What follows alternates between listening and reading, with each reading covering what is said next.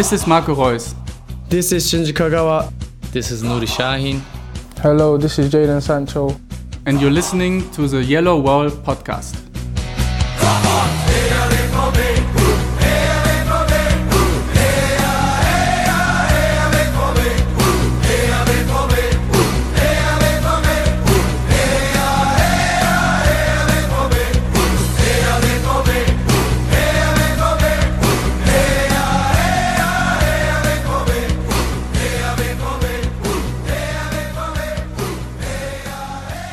Hello and welcome to episode 434 of the Yellow Wall Pods. I'm your host Stefan Butzko, and today we will talk about Borussia Dortmund routing VfB Stuttgart 5-0 and securing a spot in the round of 16 in the UEFA Champions League thanks to a scoreless draw against Manchester City. And of course, we will preview Saturday's Topspiel away to 4th place Eintracht Frankfurt. For that and more, joins me Lars Bollmann. Hello Lars, how are you doing? Hello, Stefan. I'm tired and I have a somewhat stuffy nose, so apologies in advance to you and all the listeners if sound quality is less than perfect this time around, but I'm sure we'll pull through. How are you, Stefan? Yeah, I'm doing obviously excellent because, as you may have heard, I was in Austin this weekend to watch the Formula One race, and it was really an experience of a lifetime. And so apologies that there wasn't a podcast last week. But I was very busy with work, and then, I was also flying to Texas, so which is why we missed a couple of games to talk about, say the 1-1 draw against Sevilla and the 2-0 loss against Union Berlin. And we also haven't really talked about the cup win against Hanover, if I'm honest, but, whatever. I'm pretty sure we have recorded an episode that would have been formidable enough to talk about the loss against Union Berlin a million times on this show. So I do not regret not talking about it. And the Hanover win was almost routine, except that Gregor Kobel was, I think, the man of the match, which, wasn't ideal. But nevertheless, then Dortmund turned around and did rout VfB Stuttgart, which I did manage to watch on the somewhat shoddy hotel Wi-Fi. And having to realize that Austin is indeed 1 hour behind Eastern time, so 8:30 I think I had to be up for it, but I needed to get up early anyway to catch FP3 and whatnot, but it was a very good game with Gio Reyna in the starting 11 for the first time since, I think the Manchester City game, if I'm not entirely mistaken, and it's I don't know what to say, but Dortmund did look really good and played well from the first minute on. I mean, granted, they scored after, 1.5 minutes, Jude Bellingham, nice assist from Niklas Süle.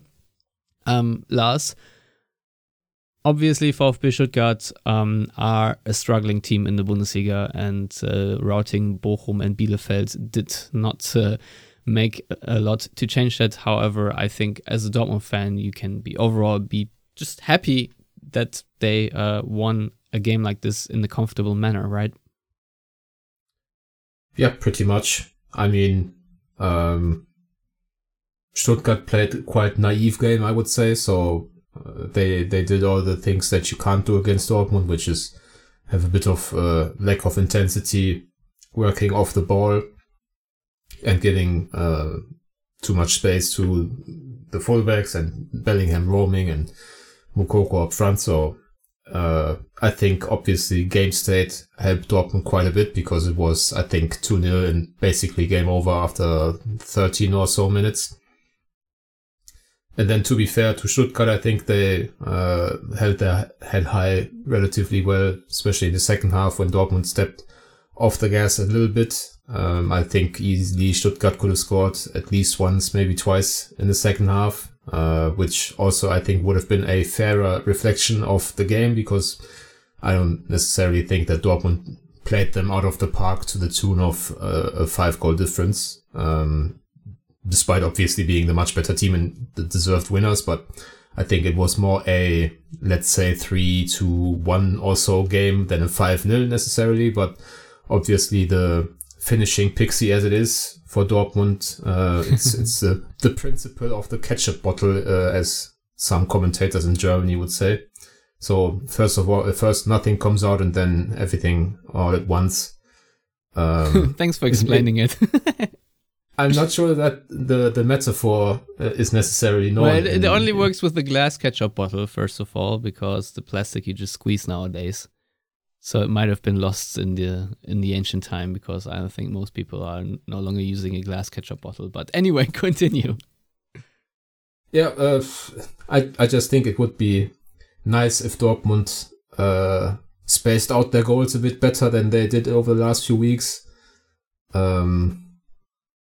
But obviously you can't really be too mad at a 5-0 win against a somewhat resurgent side. Obviously, as you mentioned, Stuttgart beat the last place team in the Bundesliga and then turned around and beat up on the last place team of the second division in the cup. So I'm not sure how much of a resurgence that actually was from Stuttgart, and anything they came to Dortmund with in their arsenal, I think, was basically ruined after those 13 minutes. The goal by Bellingham from a nice Süle assist, and the Süle goal off a set piece. Bit of a rarity for Dortmund this season. It might have been their first, actually. I'm not entirely sure, outside of penalties. So, in the Bundesliga, I think so, yeah. I mean, do you want to count the goal against Manchester City, where it sort of came off a set piece? I don't know. I don't remember much else, to be honest.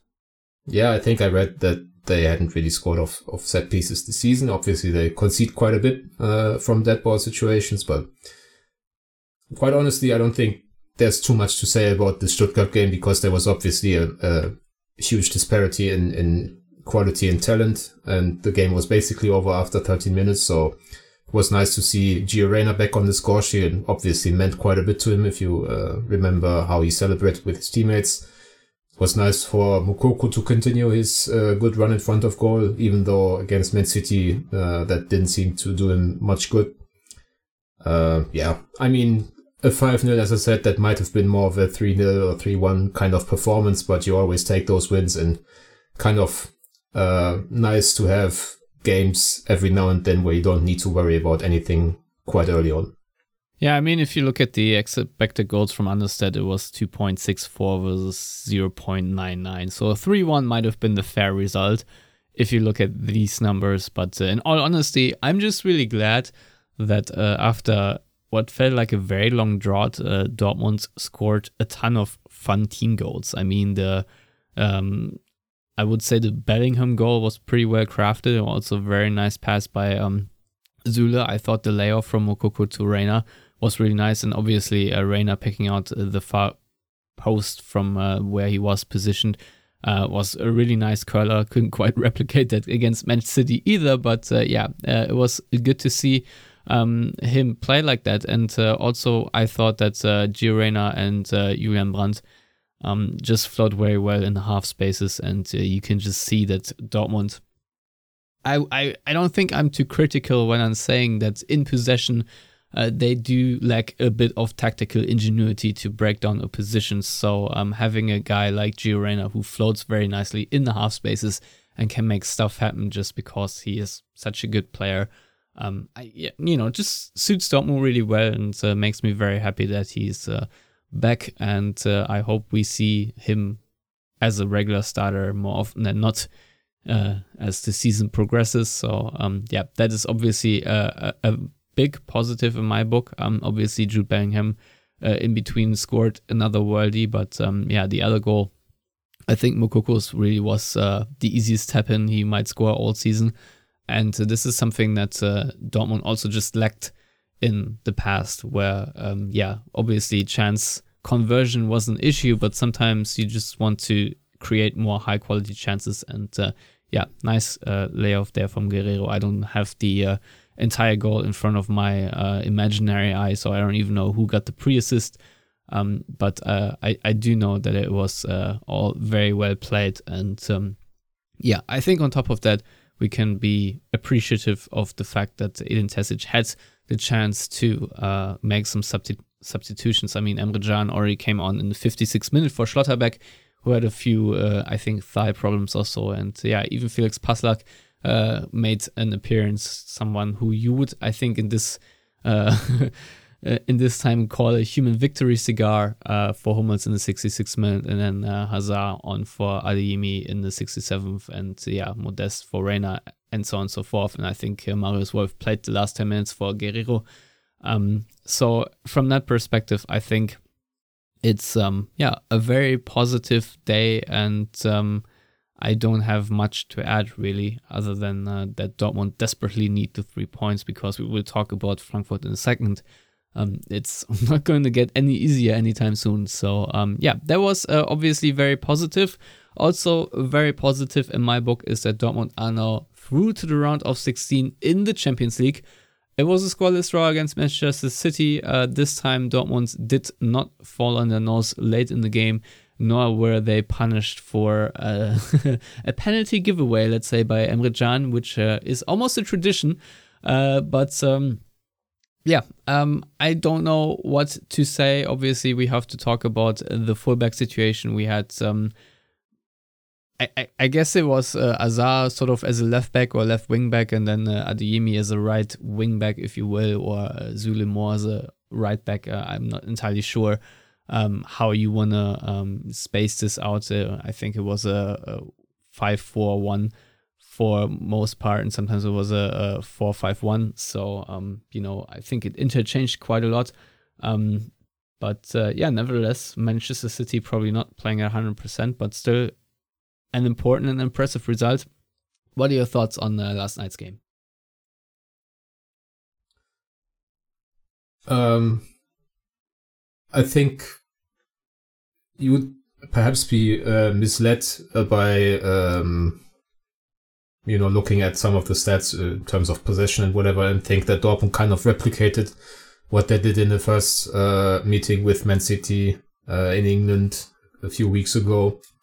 In terms of, sitting fairly deep, defending in a low block, trying to, pull City into kind of an attacking vacuum with no spaces. I think it was a much more positive, if that's the right word, performance from Dortmund, especially in the first half. I think if at halftime Dortmund had been up by 2 goals, I don't necessarily know that Man City could have been too aggrieved with that. I mean, there was I would say, basically a sitter for Moukoko that he missed from a very nice would-be assist from Adeyemi. And would-be pre-assist from Zule, I want to highlight, because I really liked his through balls playing from that position. Yeah, and Adeyemi himself had a fairly glaring miss. You already mentioned Reina. I think he had 2 shots across the face of goal, basically, where he just didn't find the far post, as you alluded to earlier. So there were, in the first half, enough chances for Dortmund to be deservedly up, which they weren't. I think in the second half, it was kind of inevitable, especially with the subs that Guardiola made, that City would be coming on a bit more strongly. Obviously, the penalty save was around the 60th minute, if memory serves. So if Kobel doesn't save that, I'm fairly certain that City ride out a fairly comfortable victory, but probably yes. But that's not what happened, because either Kobel didn't listen to Reina or listened to Moukoko, because there were some disconcerting signals, if you like, at the penalty by Mahrez. Side note, don't know why Mahrez still gets to take penalties. I mean, I guess Haaland out as the standard taker for City, but they still have Ilkay Gündoğan, who I know missed against Liverpool back in the day, but he scored for Dortmund in the Champions League final and is the regular penalty taker for Germany as well, so I think he can handle those spot kicks in the future. Nevertheless, I think with energy levels fading a bit for Dortmund and looking at the bench, they didn't really have too many fresh legs they could bring on in the center of the park, which is obviously where City hurt you the most usually. It was kind of inevitable that City would be pressing for that goal, but I honestly don't remember too many chances City kind of played out, if that makes sense. There weren't too many cohesive attacks that Dortmund allowed, so honestly, I don't necessarily feel like or felt like the goalless draw as it were, was ever really in doubt for Dortmund. Obviously, they didn't necessarily push for the winner themselves. I think it was the smart idea not to open up defensively, because I think making the round of 16 is much more important than the relatively small chance of beating City to first in the group. So yeah, overall, making it into the knockout stages with a match to spare is quite the feeling, I guess, because obviously with the schedule being as it is in this truncated World Cup season, it's quite nice for the match at Copenhagen to be completely irrelevant outside of prize money, I suppose. Coefficient points also very important if you're in pot 3. Yeah, they are already in pot 2, basically. Oh, really?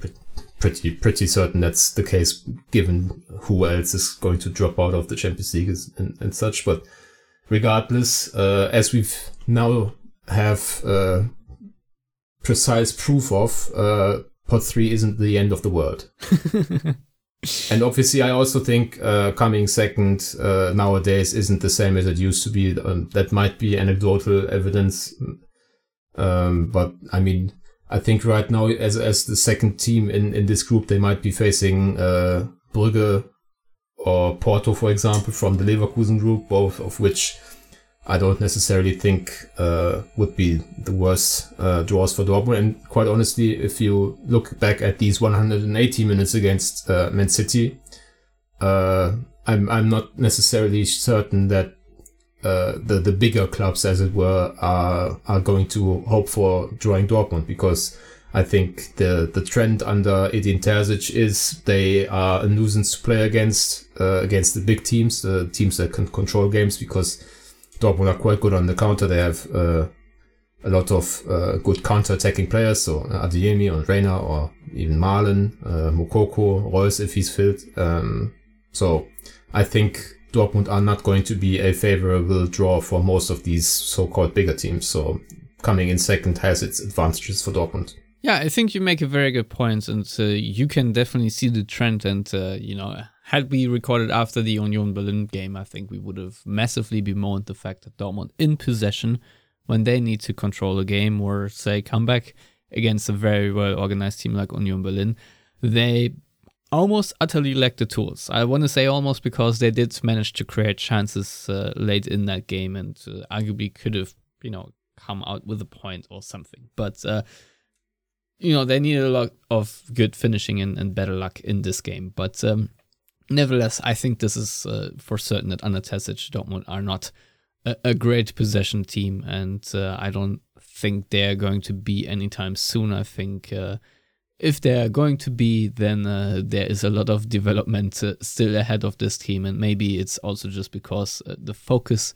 is currently on other things. But I think it is nice to see, as a Dortmund fan, that this team can retain a defensive shape over 90 minutes. I mean, it didn't quite work in the first fixture against Man City, but it certainly did work here. And obviously, you kind of need to lambast Emre Can for the penalty giveaway, but first, it was a bit soft. It's not like he really hacked him, and I think also he needed to make a play for the ball, otherwise Mahrez would have been open. So I can understand why he risked it, but apart from that, I thought that Emre Can in this role played really well. Now, obviously, you don't want to see Emre Can with the ball trying to dribble through midfield. This is never the player.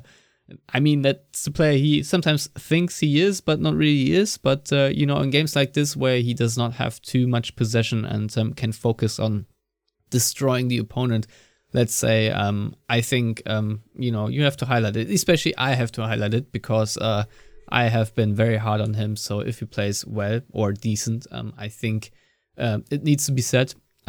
Obviously, having Torgan Hazard play left back, I don't know. I don't know if this is a thing for the future, but at least it was very solid. And I think that Niklas Süle will feature more often as a right back, just also because Thomas Meunier is out now with a broken face, and Niklas Süle looks very decent. I mean, he's racking up goals and assists now, and pre-assists almost.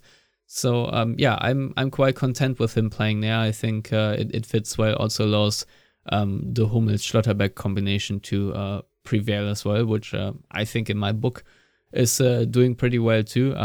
I think we have to talk about Hummels in a second, but more importantly, I wanna make a quick point about Julian Brandt, because I think in the recent weeks, also the Union game you can include there, he is maybe, I don't want to say transformed, but maybe that's the right word, into a player that is reliable, that makes way fewer mistakes than in the past, and is also way more aggressive against the ball. I haven't really looked into the Julian Brandt stats yet, because I want to wait a few more games to see, but I think he is making the extra step or so to really close down the opponent and then actually go for the ball, and more importantly, he is very often winning it very cleanly and managing then to do something positive with it. And I think this is a very nice trend, because Julian Brandt has been on our collective shit list for a while after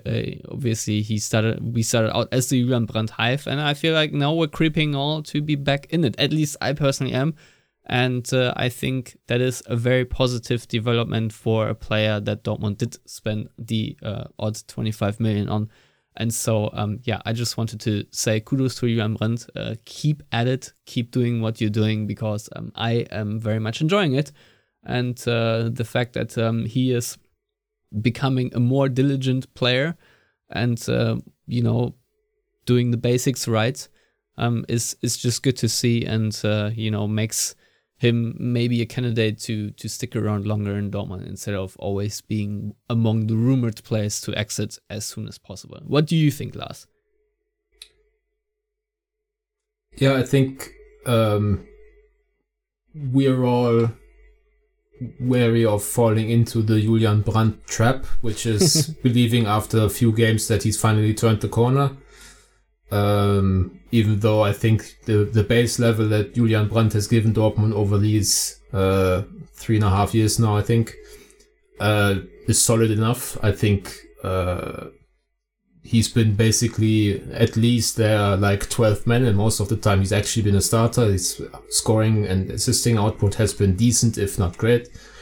So if you get baseline Brandt, I think it's better than what most people give him credit for, but that's also due to the fact that we all know that potential or the high end of the Brandt spectrum is quite special in some ways, and I wouldn't necessarily say that we've been getting special Brandt performances over the last few weeks, but there's a level of consistency he seems to have found, and also a lack of dedication in working off the ball and making defensive contributions in running, winning the ball back and all that stuff.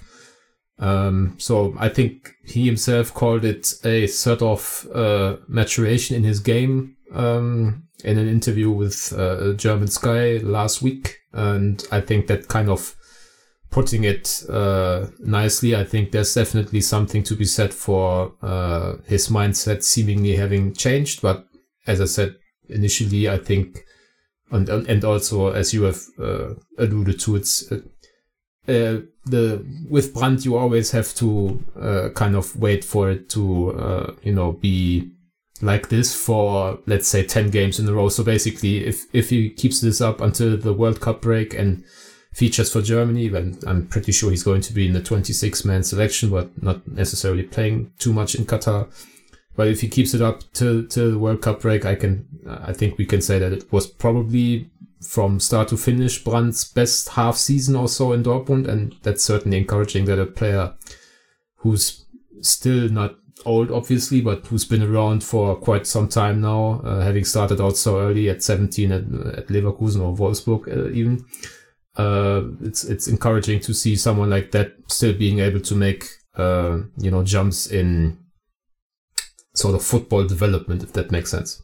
Yeah, certainly. Now, a player who didn't really make a jump in footballing development, but certainly did manage to impress yesterday was, of course, Mats Hummels, and he was a person of controversy in recent weeks, also because of his post-match interviews after the Sevilla match and, of course, the Union Berlin match, where he, after the Sevilla match in general, criticized the team for lacking footballing IQ and making too many, back heel plays and whatnot. And then I think, without mentioning him, but against Union Berlin, obviously, afterward, he did criticize Adeyemi for this back heel giveaway that led to the 2-0. And obviously, Emre Can and Gregor Kobel since have said that they do not appreciate the criticism out in public. And I think there were reports yesterday that, Terzic and Kehl have sort of asked Hummels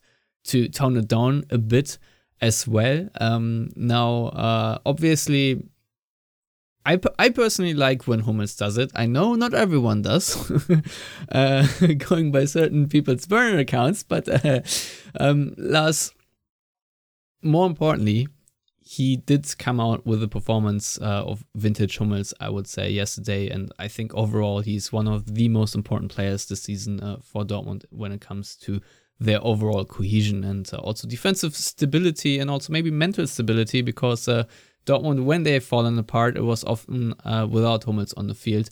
So, I would love to vex a little bit more on his performance, but I'll leave you to it, because I've seen you rave on Twitter a little bit yesterday. So if you have something positive to say, then I'll always let you go first. I basically Okay. basically advise people to just look at my Twitter feed then, because I don't want to repeat myself. I think I'm not necessarily a fan of Hummels' inability to walk away from a microphone in good times and in bad. I think sometimes he likes himself or listening to himself a bit too much. But I guess if someone walks the walk after talking the talk, that's fair enough. And obviously, I would actually conflate both games against City. I think Hummels was the best defender on the pitch in both games. And given all the investment that Man City have made in the likes of Ruben Dias and John Stones back in the day, and now even Manuel Akanji and Nathan Ake, and Dortmund obviously have also invested quite a bit this season in Schlotterbeck and Süle, and right now you would be hard pressed not to take Hummels over the lot of them, and including both clubs. So that's definitely something he can be quite proud of. I think there was a lot of talk ahead of the season that Hummels' time at Dortmund was going to be over because of Süle and Schlotterbeck. And even though both of those guys have made a quite positive first impression, Hummels is far and away Dortmund's defensive leader. And it would be kind of a travesty if Hummels didn't go to Qatar with the German national team. And you could even make the case, and people have made the case now after the second City game, that it would be kind of a joke if Hummels wasn't even was not going to be a starter at the World Cup. So two absolutely magnificent, as you said, vintage Hummels performances, which were obviously sorely needed. And I don't know how many other defenders will have that kind of performance against a side like City with Haaland, who obviously wasn't necessarily at 100%. At Dortmund, being pulled after 45 minutes, but still in those 45 minutes, I'm sure he did a lot less than he has done in the vaunted Premier League this season.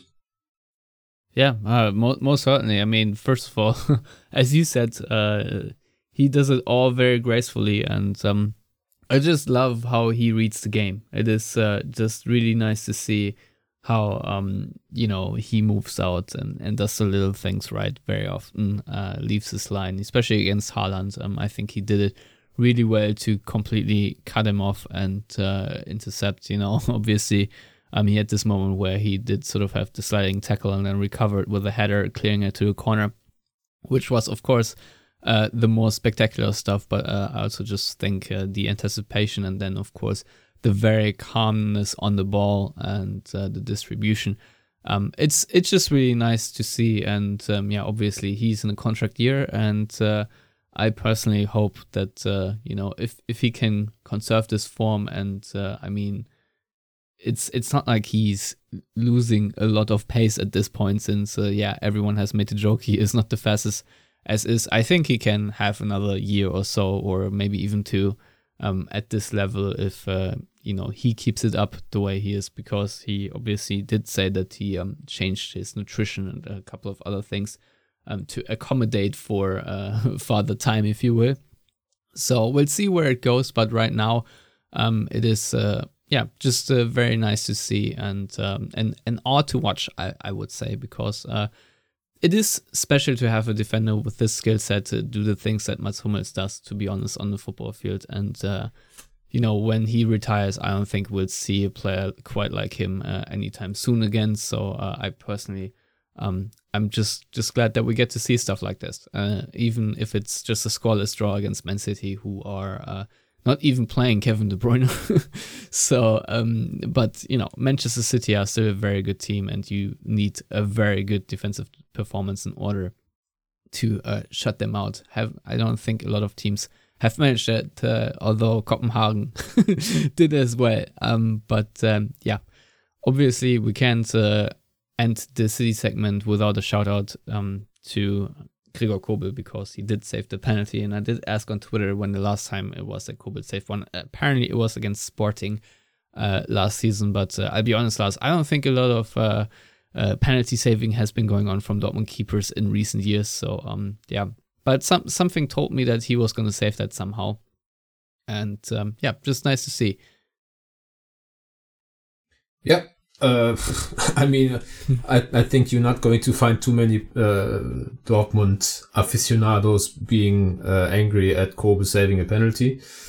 I did not remember the one against Sporting myself either. I looked up when Bürki last saved one, and I obviously remembered him saving one against Lautaro Martinez of Inter in the Champions League a few years ago.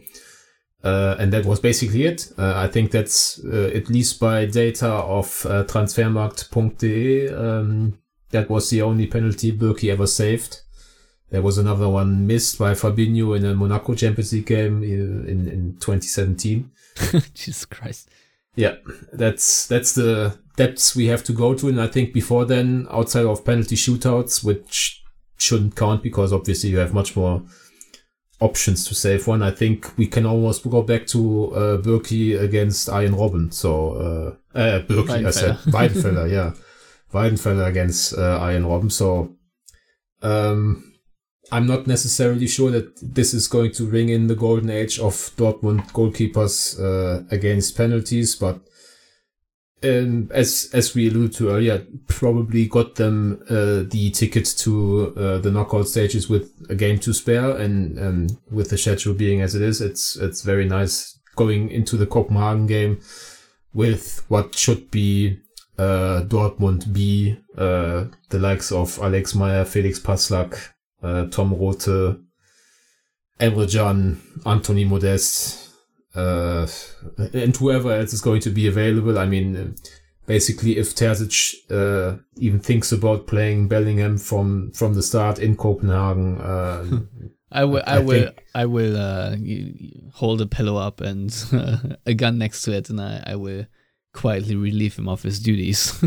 I think, because it would be a crime to play Bellingham in this game. I'm sorry. I think you were spending too much time in America, Stefan. Yeah, maybe that that could be. I'm just watching too many movies on planes. No. But yeah, I almost was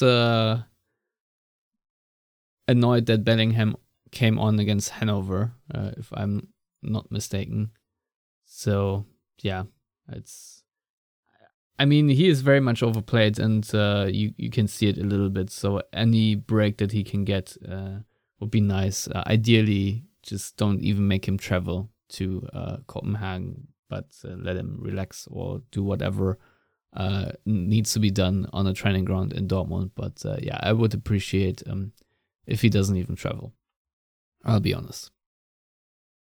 But yeah, we'll see what lineup we then see against Copenhagen. But yeah, you're right. It needs to be the BES team that you can find, although the depth isn't high enough right now. But yeah, let's look forward to Saturday's game. And Eintracht Frankfurt are currently playing as we're recording against Marseille, and I think they're 1-0 up right now. And you know, I'll be honest, Eintracht Frankfurt, outside of Dortmund, that I obviously love to watch because they're Dortmund, are probably my favorite team to watch this season. I'm a big Kolo Muani fan already. I think he is a fantastic signing. He is a striker that can create for himself and for his teammates, and you know, it's just a whirlwind. Obviously, still a bit of a diamond in the rough, but already you know, is doing a lot of damage. So yeah, I think he has scored 4 goals and assisted 7 in all competitions. So these are pretty good stats. Right now, I think the most dangerous player Frankfurt have is Kamada, who has scored 10 overall. And Jasper Lindström, when they destroyed, who was it? I think Leverkusen, had a really nice dink over the keeper as well. So, you know, it's just nice to see that Eintracht Frankfurt have retained their form after the Europa League win. And, you know, even though they get routed on the very first Bundesliga match against Bayern, I think by now have found their shape and are a very strong Bundesliga side and are fun to watch and are enriching the Bundesliga as a competition. And yeah, so I'm very happy with Frankfurt right now. How do you see Dortmund approach this very difficult game? Because obviously last year they won in Frankfurt after being 2-0 down and had a nice comeback, but I'm not entirely sure how this one is going to pan out. I think the only time I've actually watched Frankfurt this season was the first game. No, as you know, I don't tend to watch Bayern games in the Bundesliga, so I think it was when they beat Leipzig like 4-1. It was also Saturday evening kickoff, Topspiel as we call it, but I watched it with a couple of mates in a pub, basically. So nice. I might have looked into the glass more often than on the TV screen. But I do remember. Are you drinking Kölsch, by the way? I've never asked this. No. I do remember more from the second game we watched that evening, which was Hamburger SV against Karlsruhe SC. So yeah, I mean, obviously we kind of know what Frankfurt are at this point. You already mentioned Kolo Muani and Kamada. There's obviously also Götze. You also mentioned Lindström. They are a side that does really well in these big moments, as evidenced by their run to the Europa League final, in which I guess they were a little bit lucky, considering how the game went, because if memory serves, Rangers went in front via penalty, right? Yeah. And then the equalizer, I seem to recall it was a bit scruffy. Nevertheless, it was also really well created by whatchamacallit, their former wingback. Kostic? Player Kostic, yeah. Yeah. But yeah, Frankfurt did what Dortmund couldn't do, and not only beating Rangers, but winning the damn trophy. So everything Frankfurt had come their way over the last few months and years has been worked hard at. Not the easy way out with, you know, investors and whatever, but just through honest, good work, good decision making, good coaching, especially with Oliver Glasner, who's probably the best Bundesliga coach nobody outside of Germany has ever heard of. A lot of just smart transfer business. You know, they got Kolo Muani of Nantes on a free transfer, not because he desperately wanted to join the Europa League winners, but he actually had signed before then, just because Markus Krösche, the sporting general manager, was one of the first ones to knock on his door and talk about a move to a bigger league or bigger club. They got Götze back to Germany and have dealt with all that comes with that, the media attention that Götze attracts and all that. They've dealt with that without any issues. I think from what I can tell, which is, as I said, not necessarily too much, but it seems like Götze has a pretty decent shot as well at making the World Cup squad, as does Hummels, as we talked about earlier. So just all in all, as you said, Frankfurt, one of the best Bundesliga sides these days. And I think their home record this season is very strong. They just beat Gladbach away from home. Obviously, Gladbach having a bit of a personnel issue these days, but still one of the first sides to beat Gladbach this season. So I have no idea how Dortmund approach this game. I obviously will watch the rest of the Frankfurt game, or catch whatever is put on the simulcast whenever we're done with this recording. But I think just in general, away to Frankfurt these days is one of the 3, 4, 5 hardest matches of the season. So as ever the optimist, as I'm known in the Yellow Wall pod community, I'm desperately hoping for at least a draw. Yeah, I honestly think that a draw will be an excellent result for Dortmund. Obviously, if you look at the table, it's not going to help them much, but I really don't think that Dortmund go there and just thump Frankfurt. If anything, it could rather be the other way, because Frankfurt this season have done some serious damage against other teams. They've also beaten Union Berlin 2-0, something that not many teams have managed. Obviously, Bochum recently, but I think obviously they beat Gladbach. I did not see that game, but I did beat them. I did see them beat Leipzig, and I did see them beat Leverkusen, even though beating Leverkusen nowadays not that impressive. But Frankfurt do it always in an impressive fashion, because they have a nice attacking flow, and they have a lot of automatisms going. And, I think every player sort of knows their roles. And as you said,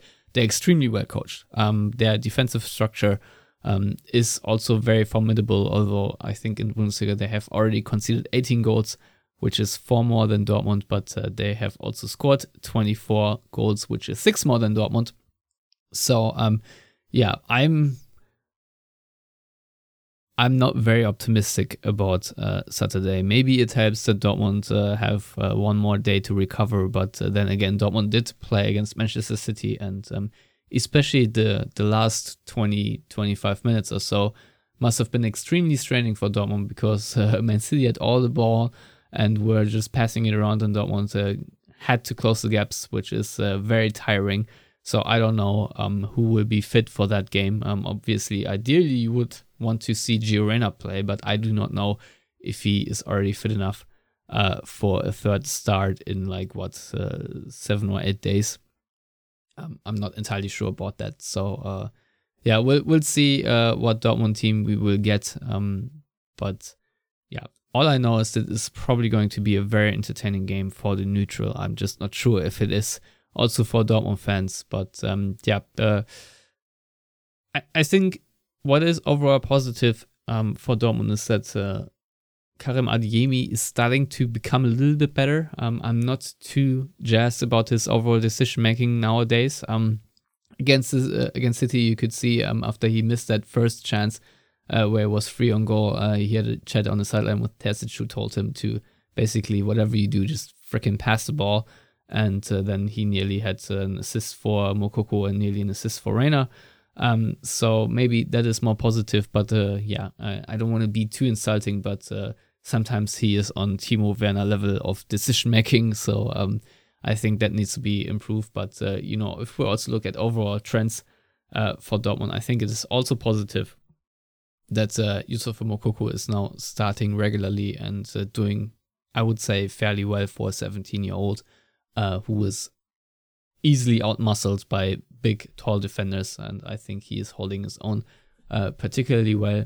And obviously what also helps is that Shalyoshan will be well rested after missing the game against Manchester City due to his suspension. So the fact that Dortmund managed to close down or shut down Man City without Özcan is all the more impressive. So yeah, I don't know what what the fullback situation is. It's maybe one interesting one, Lars, because would you play Torgan Hazard again as a left back, or I don't even know if Guerrero will become available or not, but just off your observations against Manchester City, do you think that's a viable option going forward, or do you think this is a one-off lucky guess by Terzic, but nothing that can be replicated with consistency? I mean, Hazard is quite adept at playing wingback for Belgium. He's actually played on both sides for Belgium, if I'm not mistaken. So I think sometimes we get caught up in the nomenclature of these positions. I don't know that playing wingback is like an entirely different pair of shoes compared to playing left back for a usually quite dominant in terms of possession side like Dortmund. So if the alternative is playing a not quite fit Guerrero or Tom Rote, who's just not necessarily ready for prime time, as it were, then I think it makes sense to keep riding the quote-unquote hot hand in Hazard. But I don't necessarily think that either of those situations is going to make or break Dortmund's chances against Frankfurt. I think Frankfurt right now are playing with Dina Ebimbe on the right side,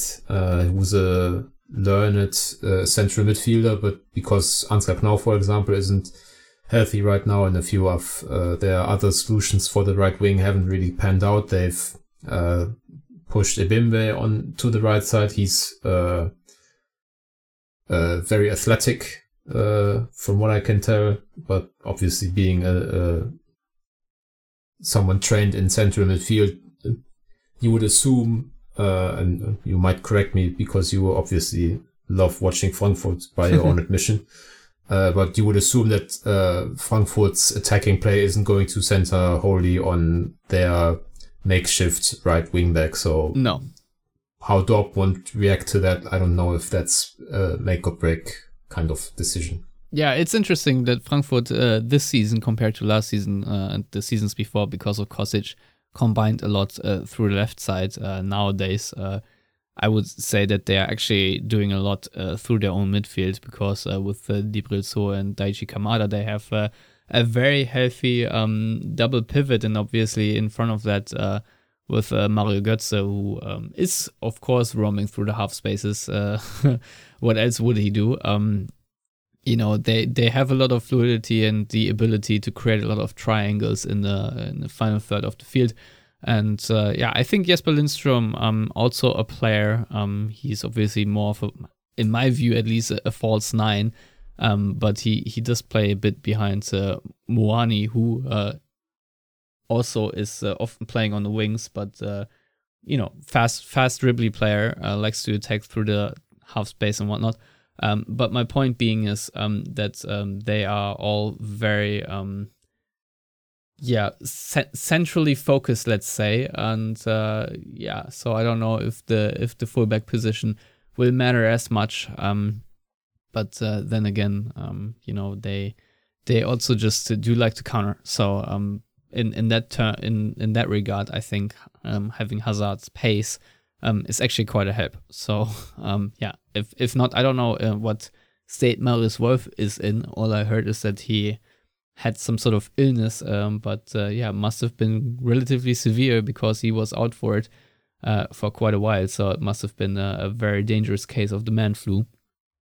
I just wanted to say that Jesper Lindström has also really matured for Frankfurt, and is much better on the ball, and has matured in his finishing, if you will, because in the past I always thought he had like very good